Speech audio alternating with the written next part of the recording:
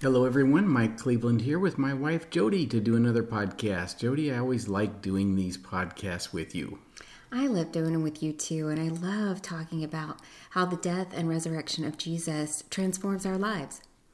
Yes, and we are in a study together through Hebrews 8, 9, maybe 10, talking about the contrast between the Old Covenant and the New Covenant, and specifically how those differences work themselves out in relationships. And so we're looking now at Hebrews chapter 9. And Jody, let's begin reading, and we'll just begin to hopefully follow the Lord as He shows us the truths of God's Word.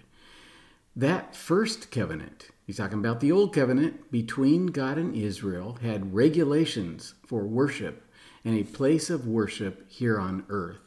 Now, I want to make one comment here, and that is the Old Covenant had regulations, laws, rules. The New Covenant has a Spirit who leads and guides us. And so let's make some practical applications right here from verse 1. As we look at the Old Covenant with its regulations, what happens to relationship when we live by rules, by regulations, by laws? Right. Well, the law stirs up sin, right?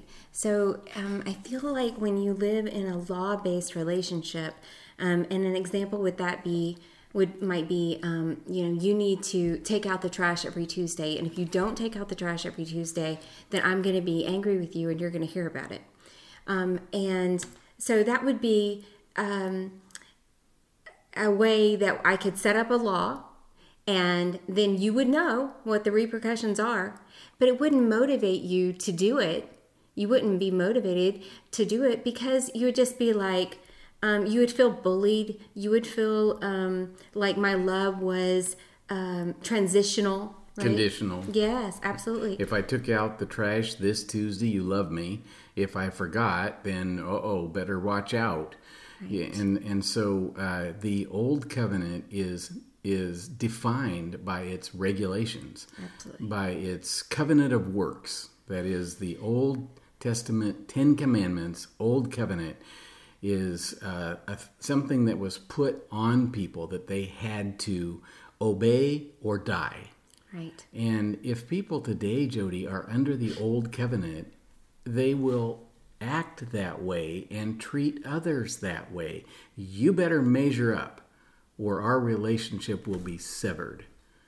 Or if not severed, maybe, but I think it's more common for people to do the cold shoulder. Yeah. So you get the cold treatment for a while, or I'm going to withhold something from you because you didn't give me what I wanted. Mm-hmm. Transactional was the word I was looking for earlier, not transitional.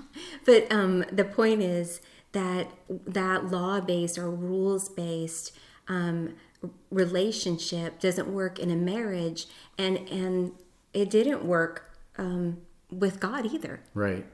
And so He made a new covenant. He did. Thank you, Jesus. Now, there are some instructions we see here in verse 2. Would you like to read that?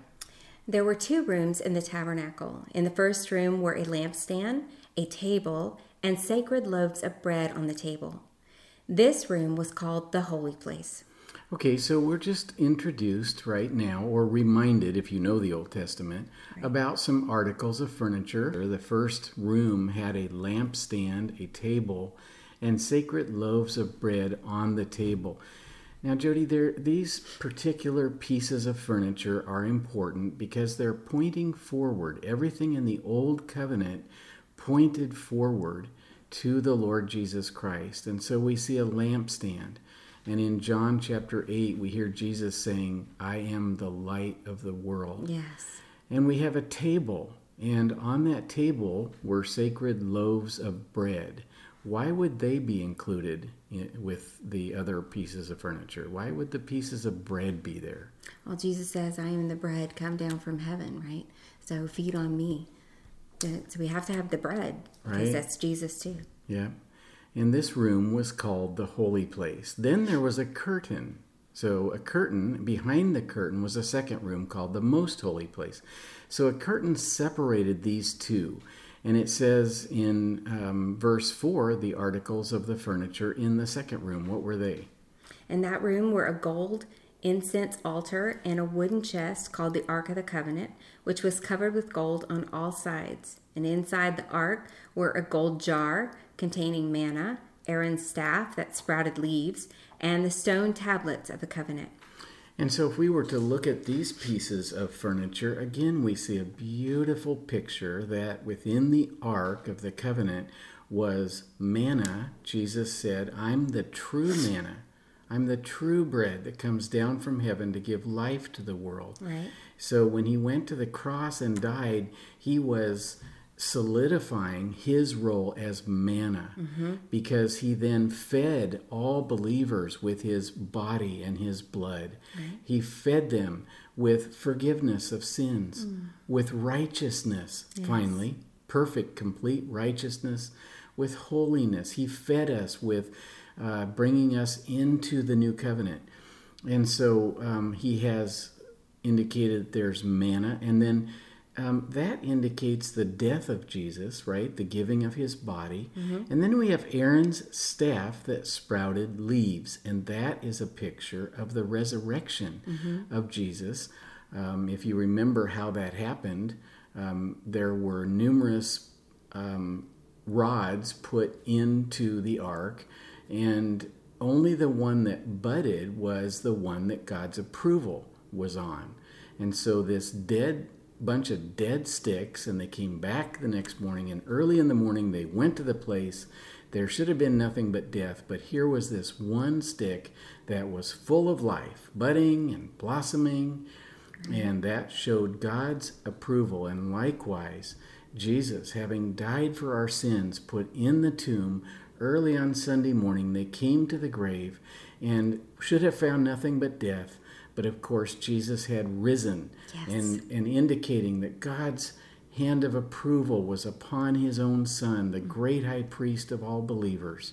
And that's what Aaron's staff represents. The stone tablets of the old covenant were in there as well. And then what was above the ark in verse 5? Above the ark were the cherubim of divine glory, whose wings stretched out over the ark's cover, the place of atonement.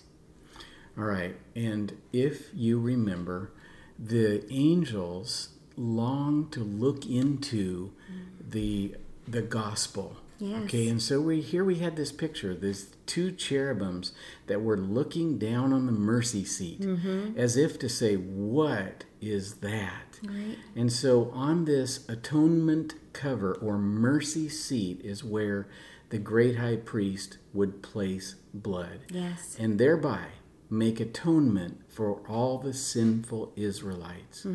And so Jesus, when he rose from the dead, ascended to the Father with blood and made that atonement, securing eternal salvation for all who believe. The place of atonement. It's so important to remember this, because as we interact with each other, when we remember that our sins are atoned for and our spouse's sins have been atoned for, or our friends or our family, whoever they are, whoever this other relationship is, right? When we remember the atonement that Jesus has made for us, it frees us up to love each other as we have been loved, to forgive each other as we have been forgiven. And that is why it is crucial that we not forget Christ's death on the cross and his suffering and the blood that he shed to atone for our sins. That is such an important application, and that's what we mean about bringing this down to the level of everyday living. Yes. We have to remember as we interact with each other, she's a forgiven sinner. I'm forgiven. We are atoned for. Jesus paid the price to forgive our sins and make atonement for our wrongs. And if the listener today, if you hear Jody and I interacting this way, and you say, wow, they're loving, they're forgiving, but it's not that way in my relationship, maybe my marriage or an employer at work or whatever. The key, the absolute key to this is for you yourself to look at the cross. Yes. And if both people will look at the cross and just survey the wondrous cross, Right.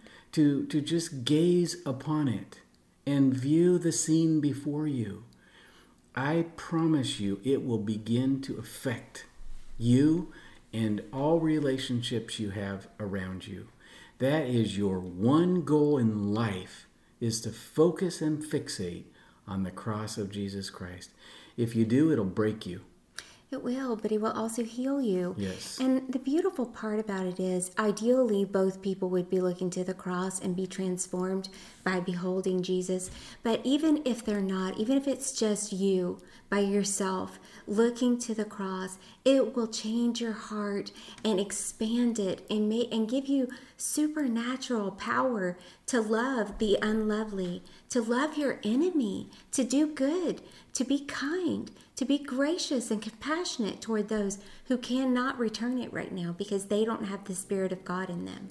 That's a great point. Let's continue on, and we have one more point to make before we close this podcast.